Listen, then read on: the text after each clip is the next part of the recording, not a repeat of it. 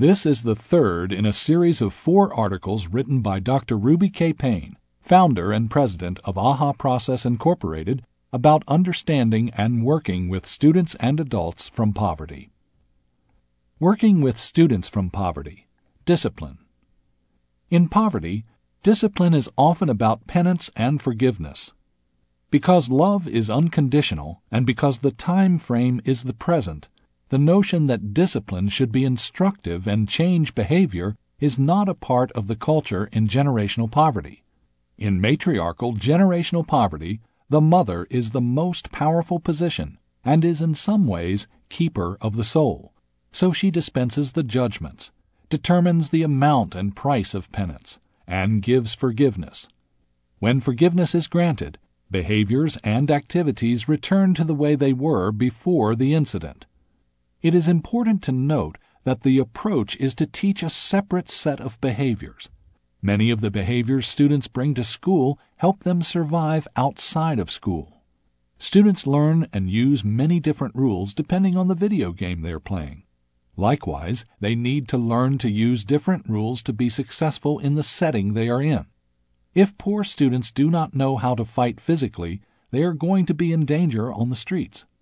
But if that is their only method for resolving a problem, then they cannot be successful in school. The culture of poverty does not provide for success in the middle class, because the middle class to a large extent requires the self-governance of behavior. To be successful in work and in school requires the self-governance of behavior.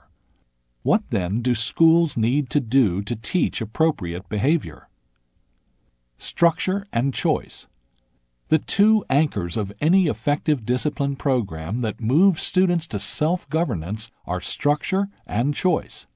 The program must clearly outline the expected behaviors and the consequences of not choosing those behaviors. The program must also emphasize that the individual always has choice to follow or not to follow the expected behaviors. With each choice then comes consequence, either desirable or not desirable. Many discipline workshops use this approach and are available to schools. When the focus is, "I'll tell you what to do and when," the student can never move from dependence to independence. He or she is always at the level of dependence. Behavior analysis. Mentally or in writing, teachers or administrators must first examine the behavior analysis. 1. Decide what behaviors the child needs to have to be successful. 2. Does the child have the resources to develop those behaviors? 3. Will it help to contact a parent? Are resources available through them? What resources are available through the school district? 4. How will behaviors be taught? 5. What are other choices the child could make? 6. What will help the child repeat the successful behavior? When those questions are completed, they provide answers to the strategies that will most help the student. In her book, Framework for Understanding Poverty, Dr. Payne presents a chart which indicates possible explanations of behaviors and possible interventions. The following are selections from this chart. Behavior related to poverty. Laughs when disciplined. A way to save face in matriarchal poverty. Intervention. Understand the reason for the behavior. Tell the student 3 or 4 other behaviors that would be more appropriate. Behavior related to poverty. Physically fights. Necessary to survive in poverty. Only knows the language of survival. Does not have language or belief system to use conflict resolution. Sees himself as less than a man if he does not fight. Intervention. Stress that fighting is unacceptable in school. Examine other options the student could live with at school. One option is not to settle the business at school. Behavior related to poverty. Hands always on someone else. Poverty has a heavy reliance on nonverbal data and touch. Intervention. Allow them to draw or doodle. Have them hold their hands behind their backs when in line or standing. Give them as much to do with their hands as possible in a constructive way. Behavior related to poverty. Extremely disorganized. Lack of planning, scheduling, or prioritizing skills. Not taught in poverty. Also, probably does not have a place to put things at home so they can be found. Intervention? Teach a simple color-coded method of organization in the classroom. Use the 5-finger method for memory at the end of the day. Make students give a plan for their own organization. Behavior related to poverty. Only completed part of a task. No procedural self-talk. Does not see the whole task. Intervention? Write on the board all the parts of the task. Make students check off each part when finished. Participation of the student.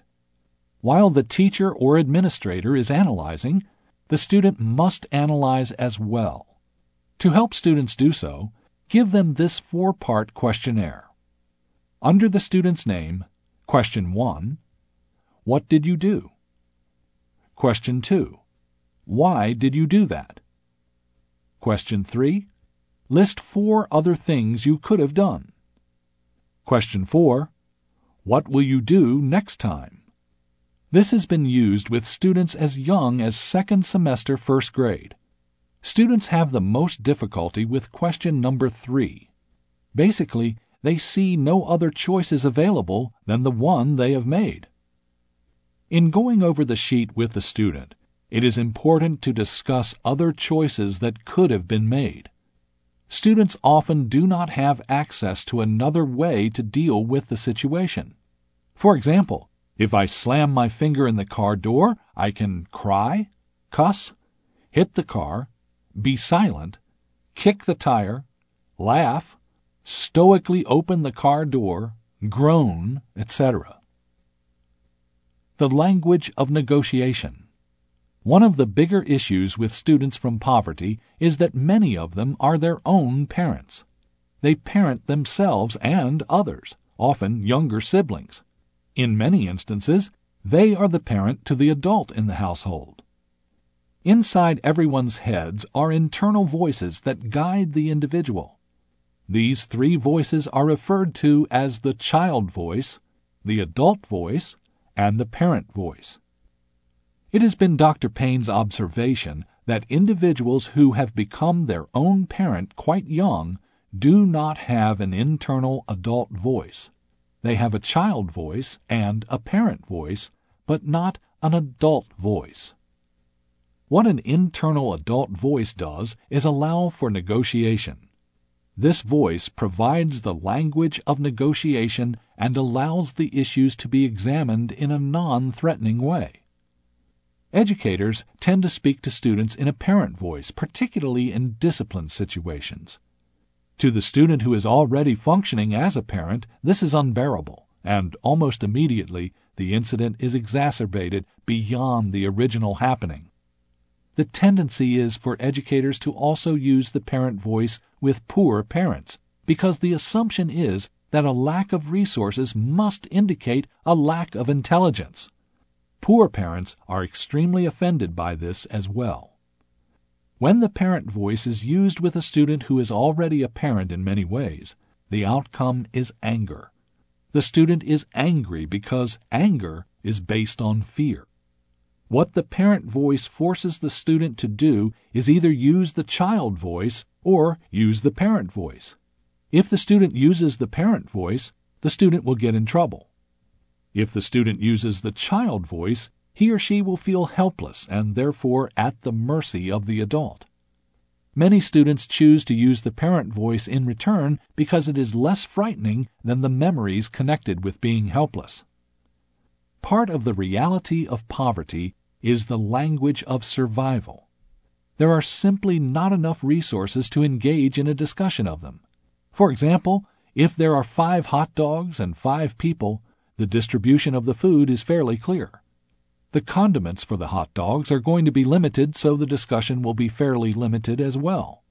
So the ability to see options and to negotiate among those options is not well developed. Contrast that, for example, with a middle-class household where the discussion will be about how many hot dogs, what should go on the hot dog, etc.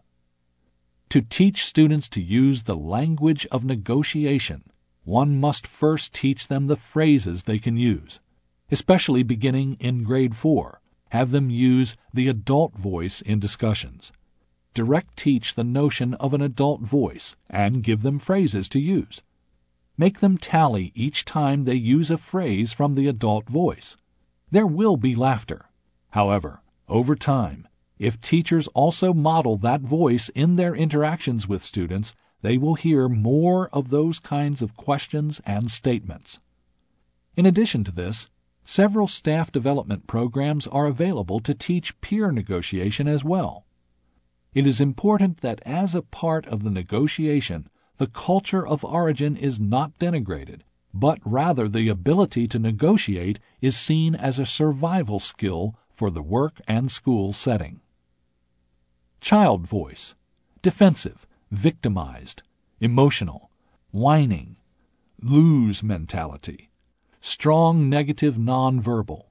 Examples are, quit picking on me, you don't love me, you want me to leave, nobody likes or loves me, I hate you, you're ugly, you make me sick, it's your fault, don't blame me, she or he did it, you make me mad, you made me do it. The child voice is also playful, spontaneous, curious, etc. The previous phrases occur in conflict or manipulative situations and impede resolution. Adult voice: non-judgmental, free of negative nonverbal, factual, often in question format, attitude of win-win. Examples are, in what ways could this be resolved? What criteria will be used to determine the effectiveness and quality of blank? I would like to recommend blank. What are the choices in this situation? I am comfortable or uncomfortable with blank. Options that could be considered are blank. For me to be comfortable, I need the following things to occur. These are the consequences of that choice or action. We agree to disagree. Parent voice: authoritative, directive, judgmental, evaluative, win-lose mentality, advising, sometimes threatening, demanding, or punitive. Examples are, you should not or should do that. It is wrong or right to do that. I would advise you to blank. That's stupid, immature, out of line, ridiculous. Life's not fair. Get busy. You are good, bad, worthless, beautiful, any judgmental, evaluative comment. You do as I say. If you weren't so blank, this wouldn't happen to you. The parent voice can also be very loving and supportive. The previous phrases occurred during conflict and impede resolution. The internal parent voice can create shame and guilt. Using metaphor stories. Another technique for working with students and adults is to use a metaphor story.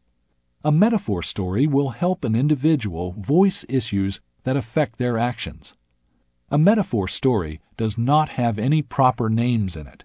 For example, a student keeps going to the nurse's office 2 or 3 times a week. There is nothing wrong with her, yet she keeps going. The adult might say to Jennifer the girl, Jennifer, I'm going to tell a story, and I need you to help me. It is about a 4th grade girl much like yourself.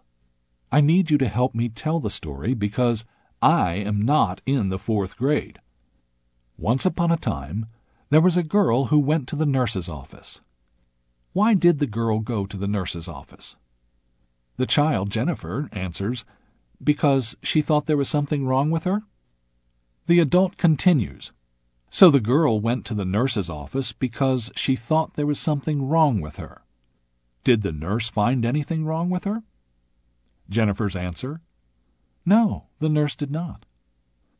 So the nurse did not find anything wrong with her, yet the girl kept going to the nurse. Why did the girl keep going to the nurse? Because she thought there was something wrong with her? So the girl thought something was wrong with her. Why did the girl think there was something wrong with her? She saw a TV show. The story continues until the reason for the behavior is found, and then the story needs to end on a positive note. So she went to the doctor, and he gave her tests and found that she was okay. This is an actual case.